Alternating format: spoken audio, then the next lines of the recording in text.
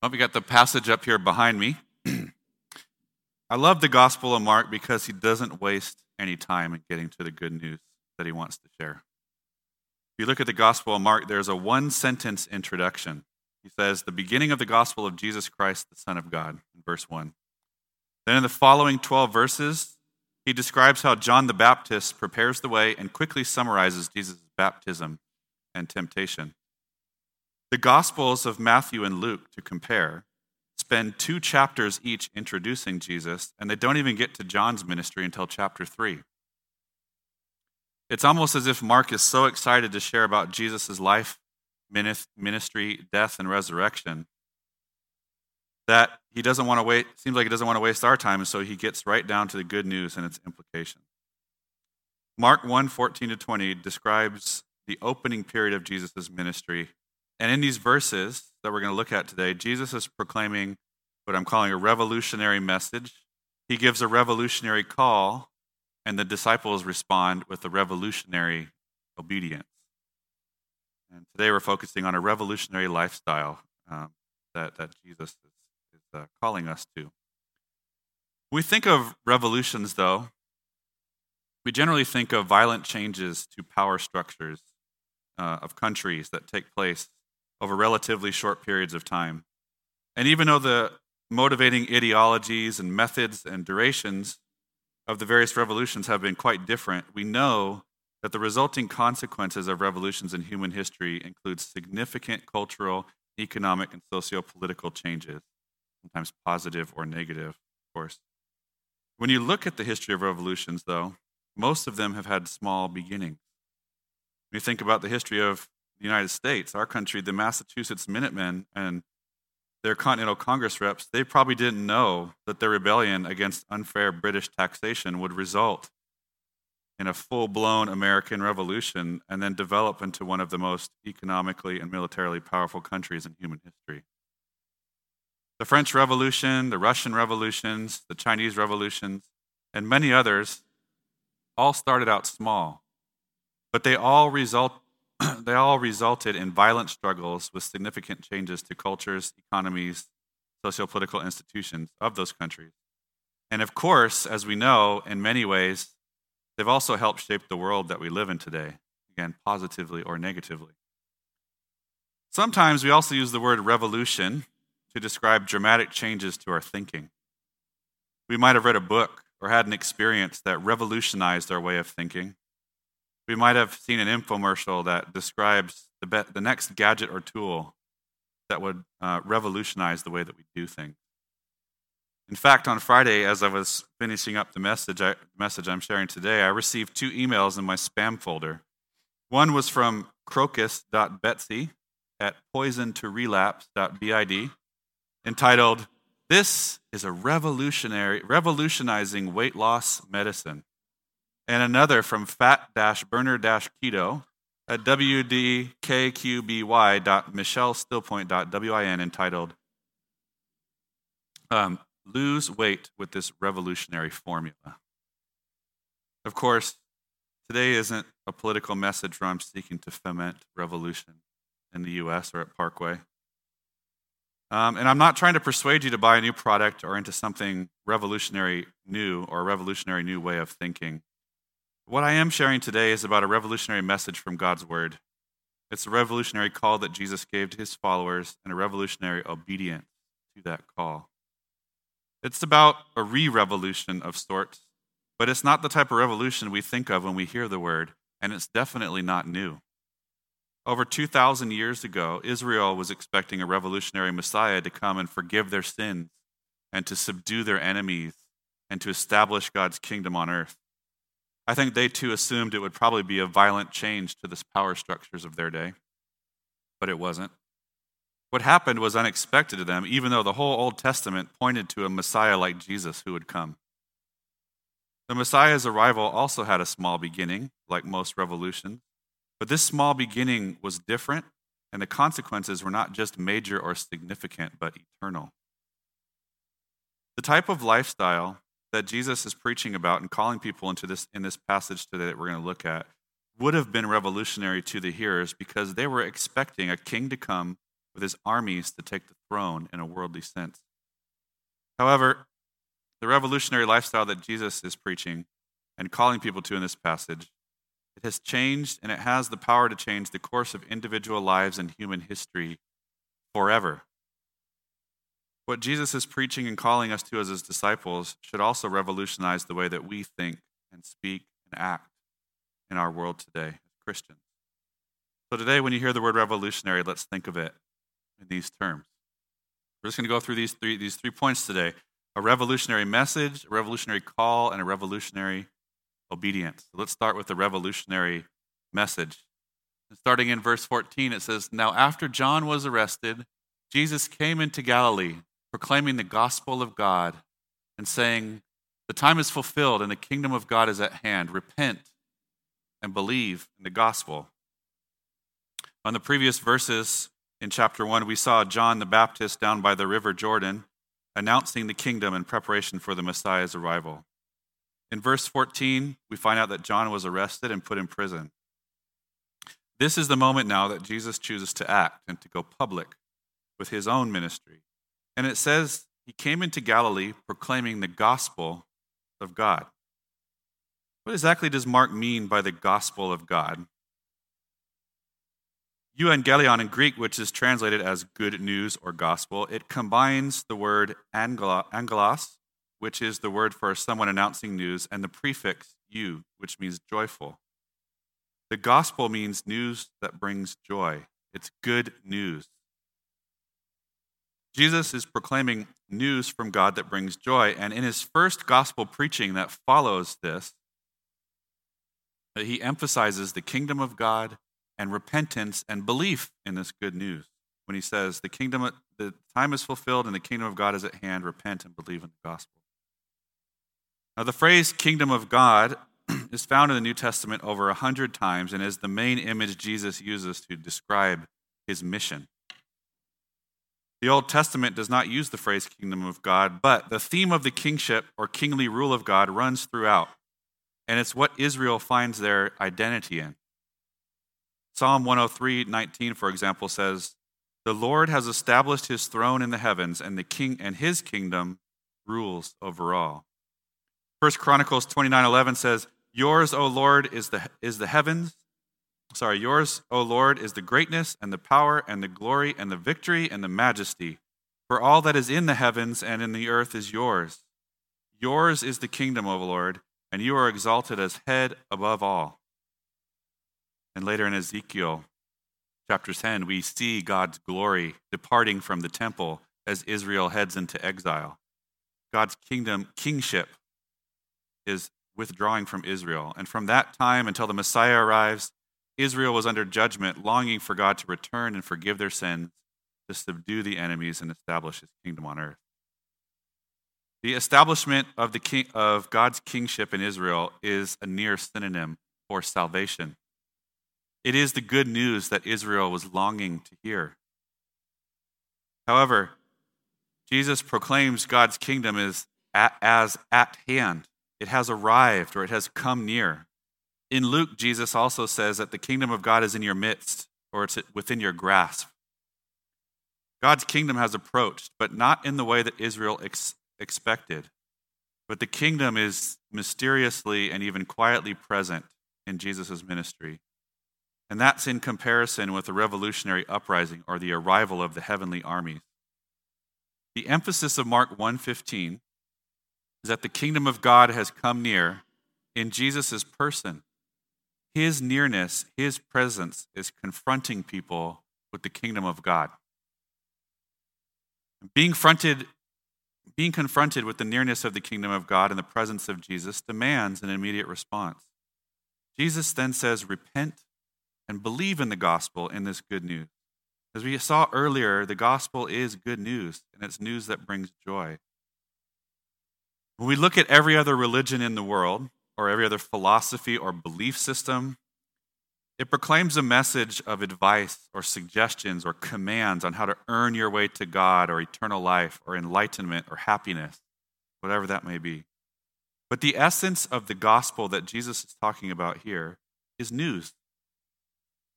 Not only is it news, but it's good news that the King and Lord over everyone and everything came into this world full of love, full of grace, mercy, salvation, and new life, and he draws us to himself. It's the greatest news in human history. This is a revolutionary message that no other religion or philosophy teaches, has taught, or will teach. And as I said before, this message has changed, and it has had the power to change the course of individual lives and human history forever. We cannot earn salvation through good works, through good character, or good values. Jesus has earned our salvation for us. We are called to simply repent and believe in this good news. The famous verse, "For God so loved the world that he gave his only Son, that whoever believes in him should not perish but have eternal life." This is good news. Jesus said that he's the way, the truth, and the life, and no one comes to the Father except through him. And in Acts 4:12 it says, "There is salvation in no one else. For there is no other name under heaven given among men by which we must be saved." This is good news that brings joy, that we don't have to earn our salvation. Throughout the book of Acts, the constant refrain of the apostles is also repentance and belief. In the Bible, repentance means much more than simply giving up your sins and becoming a Christian. It implies this, but it means also to turn away from something and to turn back towards a true allegiance and faithfulness to God, our Creator. The people Jesus was proclaiming the gospel to here in this passage had put their trust in all sorts of other things, like their ancestors, their property, and their legal system, and even the temple. They were waiting for a revolutionary Messiah to bring them prosperity and power again. But Jesus' message was for them to turn away from these passing things and to turn towards him and to trust and to believe in this news that brings joy. Well, that was not easy to give up these things back then, and it's not easy now.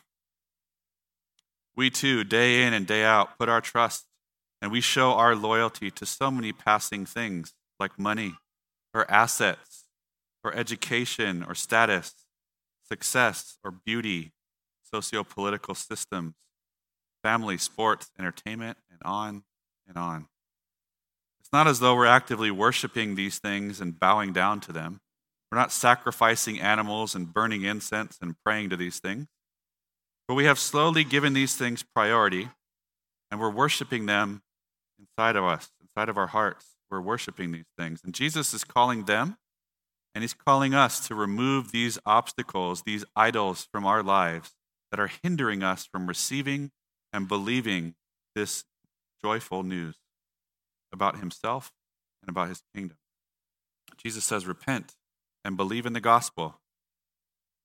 I also want to point out that I think it's really important here that Jesus, the first thing that Jesus does when he begins his ministry is not to heal people, not to do miracles, okay?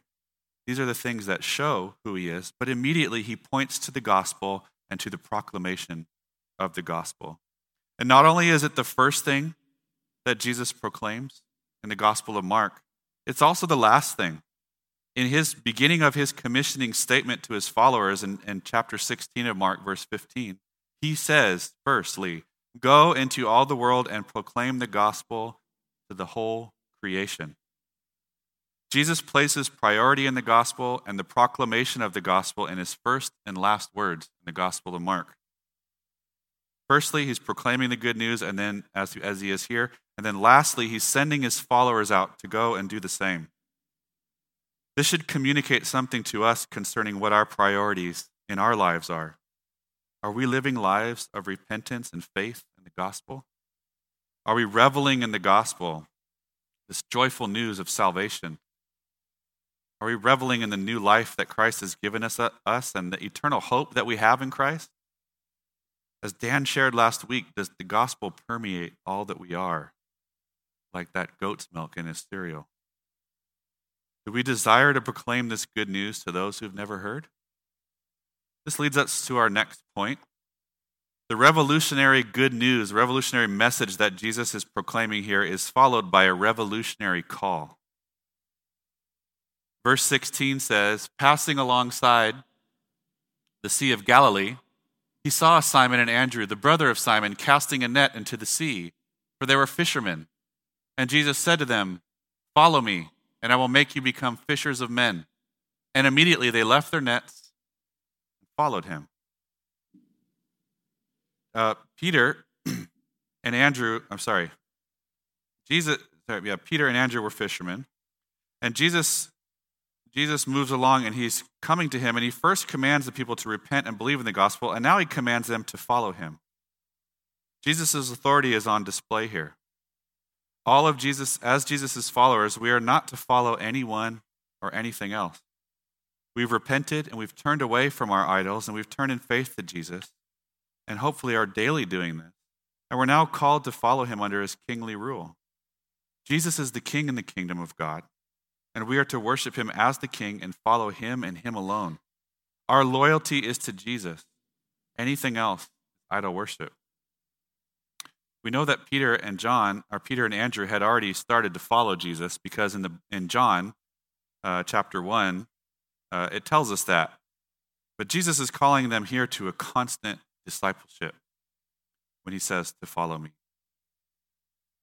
So as these guys are fishermen, it's only natural that Jesus would use fishing imagery. He says, I will make you become fishers of men. However, this is more than just Jesus trying to contextualize with the locals by simply using a play on words. Right? He's fishermen, I'll make you fishers of men. You see what I did there? All right, let's do this. No, it's much more than just a play on words. He is doing that, but it's much more. Jesus is saying here that he's going to equip them, he's going to send them out. Jesus is going to train them to proclaim the gospel and make disciples, and then send them out to repeat the process. Jesus starts the process here, and the disciples who became apostles continued it to the next generation. And it has continued for multiple generations over the last 2,000 years up to this point. This is truly a revolutionary call to make disciples that make disciples that make disciples. Anyone want to try to say that 10 times fast? Make disciples that make disciples that make disciples. You get lost probably there, but the task of, and he's calling us to that today as well. The task of seeing the nations reached is still unfinished. According to the Joshua Project, the most recognized organization researching unreached people groups, as of 2017, as of last year, there are an estimated 6,733 of the world's 16,584 people groups still unreached. That's 40.6% of the world's people groups are still unreached. As the body of Christ, we do need to be involved in missions. And by missions, I mean crossing cultures to make disciples in places where Christ has not been named. By learning and welcoming and praying and mobilizing and sending and going. But we also need to be seriously involved in evangelism and discipleship in our daily lives here. The Great Commission is for every disciple of Jesus. If you see yourself as a follower and disciple of Jesus, then the Great Commission is your responsibility as well.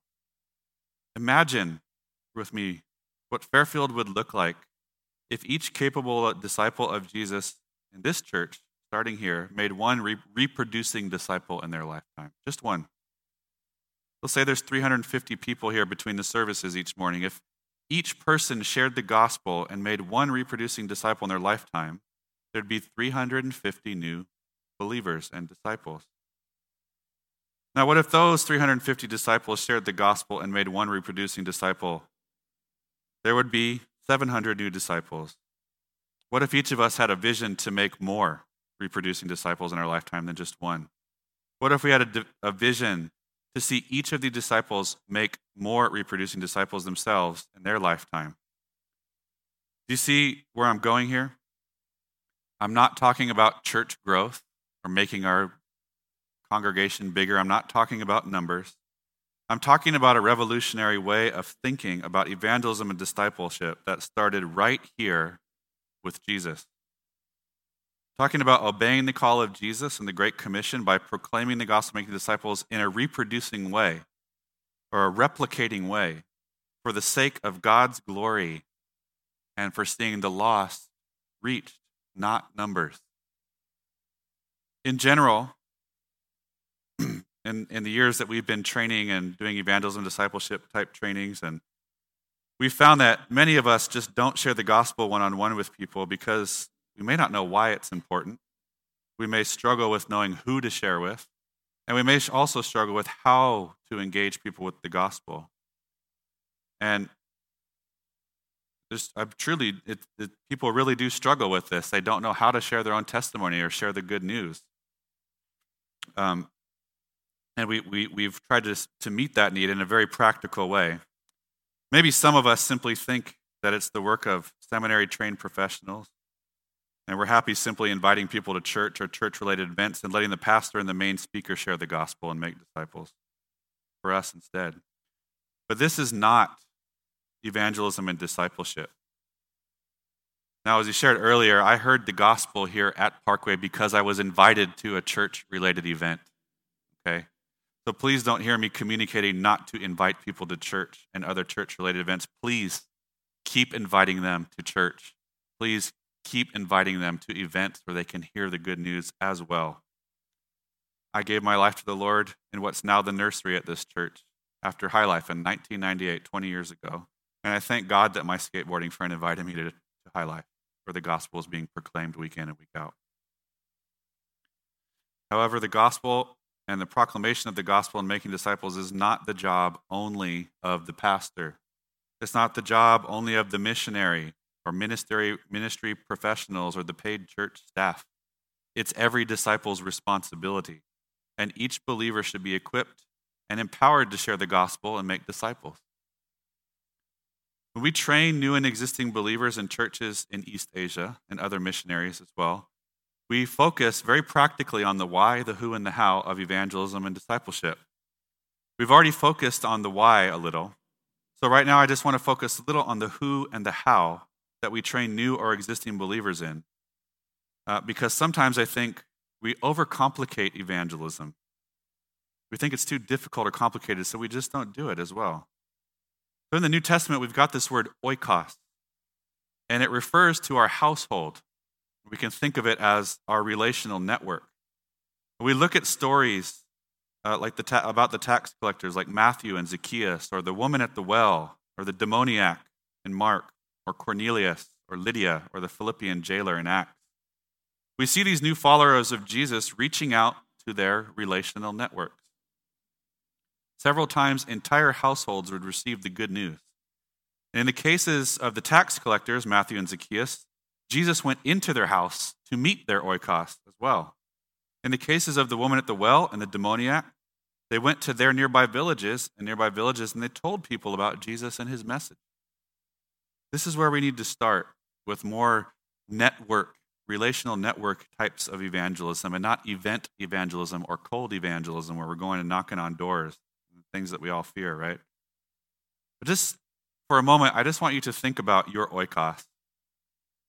I want you to think about your oikos, and I'll break it down into five different categories in your life that could be part of your relational network. And I know this is very simple and practical, but a lot of us don't take the time to do this. So the first area is your familial network, people in your family. All right, the second area would be your geographical network, people in your neighborhood. All right, the third area could be your vocational network or your school network if you're a student, people in your workplace or at school. The fourth area would be your recreational network, the people that you hang out with and spend time with. And then finally, the fifth one would be your commercial network, the people that you see at shops, people that you see when you interact. You see the regular people that you interact with. I just want you to take 2 steps today. The first step would, at some point today, take these 5 areas and try to write down 2 names of people you know need to hear the good news. Just write down 2 names of people that you know need to hear the good news. And after you've done that, you do 5 more things. But it's just a really simple thing. It's not anything huge. We pray for them. Pray for opportunities to engage them. Don't just say, oh, I got this person's name. They really need to hear the good news.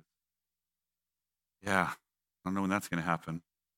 But pray for opportunities to engage them. Ask the Lord to give you those opportunities. You'll be surprised by what he does through that. Invite them to do things with you together. Look for opportunities to serve them. All right? Look for opportunities to bless other people. Give resources to those people, maybe a Bible or maybe a sermon or a book, and offer to discuss it with them and see if they want to interact in that way. And if you get the opportunity, through your relationship with them in your relational network, you can share the gospel with them, and you can look for ways to humbly share your faith with other people. Oftentimes, we're so on the attack nowadays, and we want to prove our position right.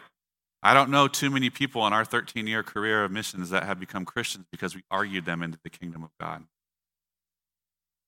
So humbly talk about your faith and look for ways to actually share the faith with them in a non-in-your-face kind of way that's aggressive and just mean. So this is just one practical way to start, to look at your oikos, your relational network, and pray for them, invite them, serve them, give them resources, and eventually, if you have the opportunity, share with them.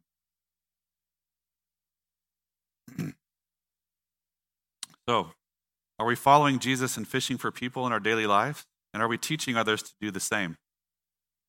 Jesus proclaimed a revolutionary message of good news, joyful news. And he gave a revolutionary call to go and make disciples in a reproducing way. Let's now see how the first disciples responded. In verse 18 it says, "And immediately they left their nets and they followed him. And going on a little farther, he saw James and John, James the son of Zebedee, and John his brother, who were in their boat mending the nets. And immediately he called them and left their father Zebedee in the boat with the hired servants and followed him." Peter and Andrew, and later James and John, immediately left their fishing nets and followed him.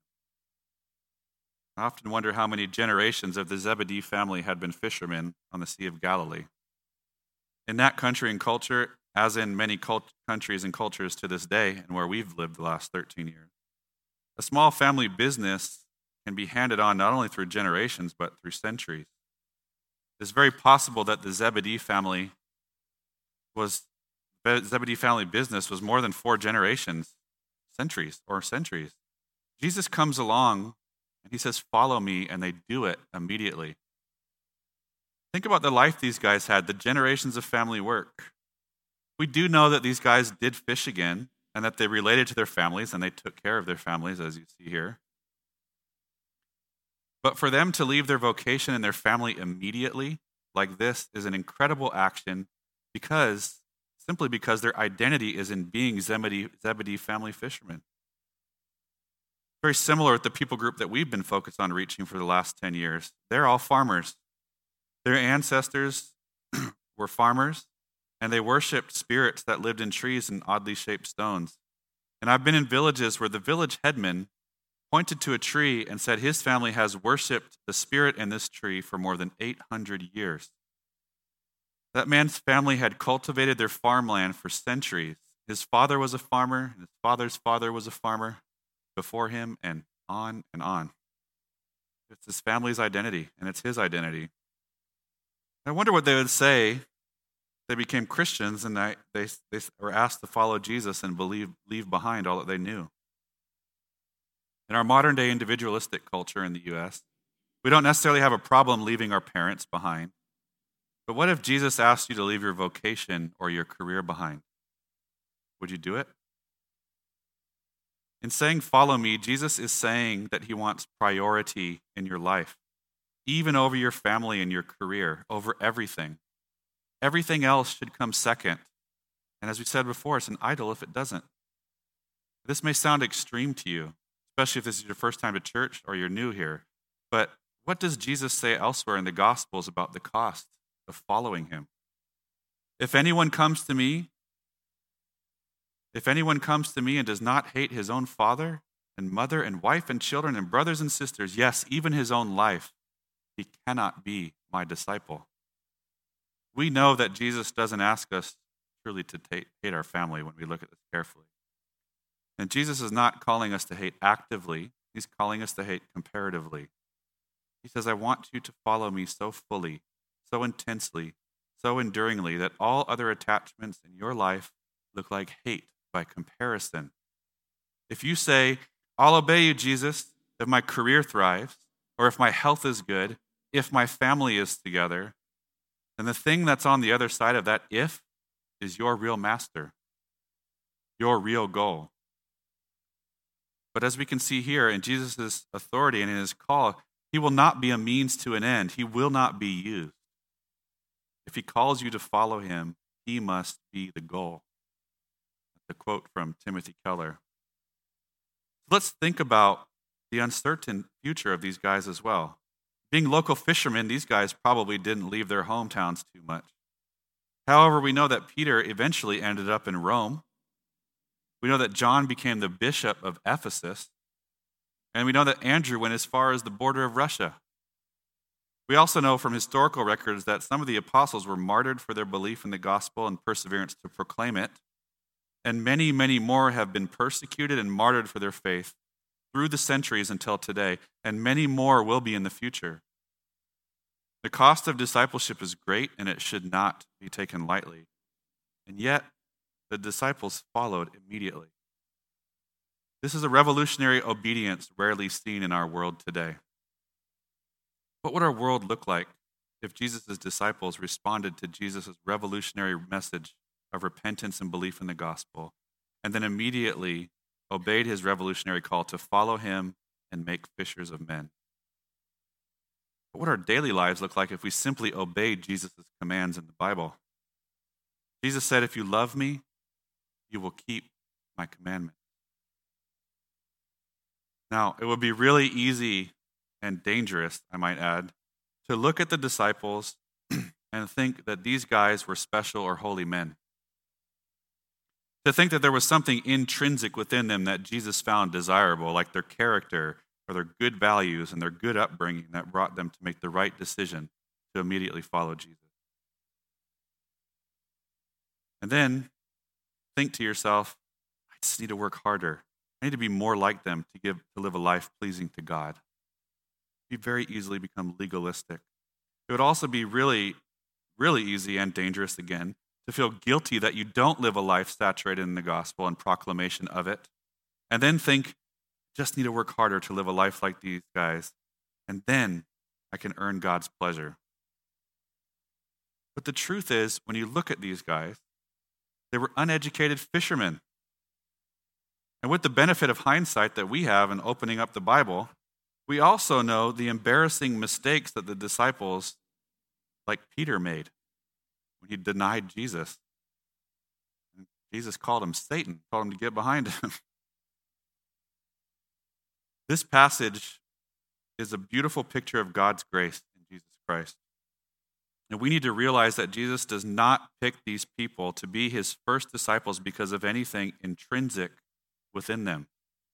Out of all the people in this area of the world, Jesus chose uneducated fishermen to be his first disciples. Isn't that amazing to you? Isn't it the same throughout the entire story of the Bible, though? Look at Abraham. Look at his dysfunctional family in Genesis. Look at Moses, the murderer. He was a fearful and angry man. Look at David, a tiny shepherd's boy, adulterer, and murderer as well. Look at the whole history of Israel, God's chosen people. They turned their backs on God over and over again in spite of all that he did for them. No, these stories and this passage here are a picture of God's grace in Jesus Christ. The King of Kings and Lord of Lords has chosen sinful, ordinary people throughout the Bible to be a part of his revolutionary mission in the world. And here, he chose sinful, uneducated fishermen to be his first disciples and then entrusted them to kickstart the expansion of the kingdom of God to the ends of the earth. He's chosen you and me to do the same. What I love most about this passage is the fact that it's not about the disciples. It's about the gospel. It's about Christ. This passage is a Christ-centered passage. Jesus is the center of it all. He is the one who comes seeking the first disciples with the good news. In his authority, he is commanding them to follow him, and then calling them to proclaim the good news about him and make disciples. This is grace. Because of this grace, we desire to obey God. When I quoted Jesus above, if you love me, you will keep my commandments, it doesn't mean that we obey Jesus in order to earn God's love or pleasure, but that we obey because we love him in response to his grace and the love that he's shown us. This passage gives me so much hope that we truly can live a revolutionary life that Jesus is calling us to as his disciples to live. I'm a weak, sinful person, but I've been transformed by the gospel through simple repentance and belief, and have a new life in Christ, and have escaped the wrath of God, and have a hope of eternal life, and desire to proclaim this good news to others because of what he's done. I heard a preacher say that we are not called to be containers of grace. Some of you might have heard that before. I think this is really a problem in Western Christianity. We love God. We love the gospel. We love communion and union with him and worshiping God on Sundays and enjoying him. And I praise God for that. I praise God for his word in our heart language and the fact that we can know him and the power of his resurrection. But we're keeping it all in the containers of ourselves. We aren't simply containers of grace for people just to look at and see our lives and then let them ask about the gospel only. Yes, please keep doing that. But the Bible says very clearly that we need to proclaim the gospel. These were Jesus' first and last words in Mark. Paul also says in Romans, "How then will they call on him in whom they have not believed? And how are they to believe in him of whom they'd never heard? And how are they to hear without someone preaching?" This is not just hearing preaching and sermons on Sundays and only inviting your friends to church. We have seen, we have heard, and we've experienced the gospel of grace. And we are commanded and called to share that with our lives, of course, but with our words as well. But we do it out of love and gratitude for what Jesus has done for us, not out of a legalistic manner or obligation or guilt in order to earn our way to God or to earn God's pleasure. If you're a follower of Jesus, then you are his disciple. And you can live a revolutionary lifestyle in Christ and for Christ yourself. Again, remember, we said in the beginning that most revolutions have small beginnings. I'm not preaching here that you need to be a revolutionary, extroverted, go-getter personality type. I am not. You also don't have to be a pastor or a missionary or a ministry professional to follow Jesus, proclaim the gospel, and make disciples. The 5 main Great Commissioning passages of Jesus are for every single believer. And some of us might become pastors and missionaries or ministry professionals or paid church staff, and I pray that more do, but it's not the prerequisite to living a revolutionary in Christ and for Christ. You can be a stay-at-home mom, a construction worker, a businessman or woman, a barista, a realtor, an uneducated farmer, and even homeless, and live a revolutionary in Christ and for Christ. Revolutionary in the way that I'm preaching today doesn't imply that you have to be a revolutionary figure like Billy Graham. You don't have to be a Billy Graham in order to have a revolutionary lifestyle. The message, the call, and the obedience is revolutionary because Christ makes it revolutionary. It's his gospel, it's his call, and we respond to it in obedience because the King of Kings and Lord of Lords is calling and commanding. Christ is what makes your lifestyle revolutionary, not you or something intrinsic within you. Billy Graham was one of the greatest evangelists the world has ever seen. And I praise God for him.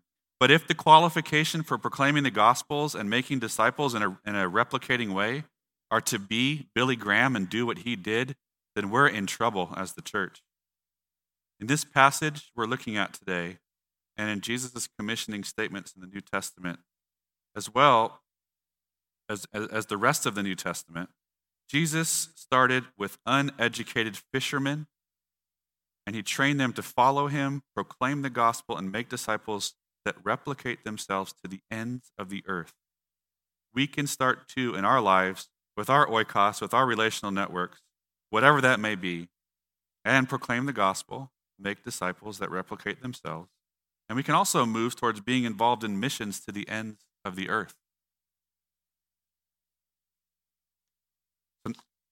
Lastly, I want to point out too, because it's really dangerous to think this is a legalistic thing and that we have to do this. God's grace, not only is this a passage of and a beautiful picture of God's grace, but Jesus also leads the way by example in his life, teaching, death, resurrection, ascension, and glorification. We read in Philippians chapter 2, verses 5 to 11, "Have this in mind among yourselves, which is yours in Christ Jesus, who, though he was in the form of God, did not count equality with God a thing to be grasped, but emptied himself by taking the form of a servant. Being born in the likeness of men, and being found in human form, he humbled himself by becoming obedient to the point of death, even death on a cross. Therefore God has highly exalted him and bestowed on him the name that is above every name, so that at the name of Jesus every knee should bow, in heaven and on earth and under the earth, and every tongue confess that Jesus Christ is Lord, to the glory of God the Father." Jesus emptied himself for our sake and for the sake of the glory of God. This should encourage us and motivate us and empower us to sacrifice our lives, our time, and energy for others' sake and the sake of the glory of God. Not only does Jesus lead by example, but Jesus also promises his presence and his power will be with us as we seek to further his kingdom on earth. This is a divine human partnership that we're living in. At the end of the Great Commission in Matthew, he says, "I am with you always to the very end of the age." And further in Acts chapter 1, verse 8, when he's ascending into heaven, before he ascends, he says, "You will receive power when the Holy Spirit has come upon you, and you will be my witnesses in Jerusalem and in all Judea and Samaria and to the ends of the earth." He promises his presence. And through his Holy Spirit, his counselor, his guider, leads us into completing this task that he's given us. I will say it again, not only did Jesus lead by example and show us the way, he also promises his presence and power through the Holy Spirit to complete the task that he's given to us as his disciples.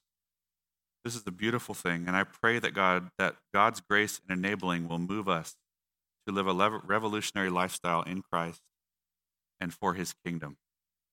Let's pray.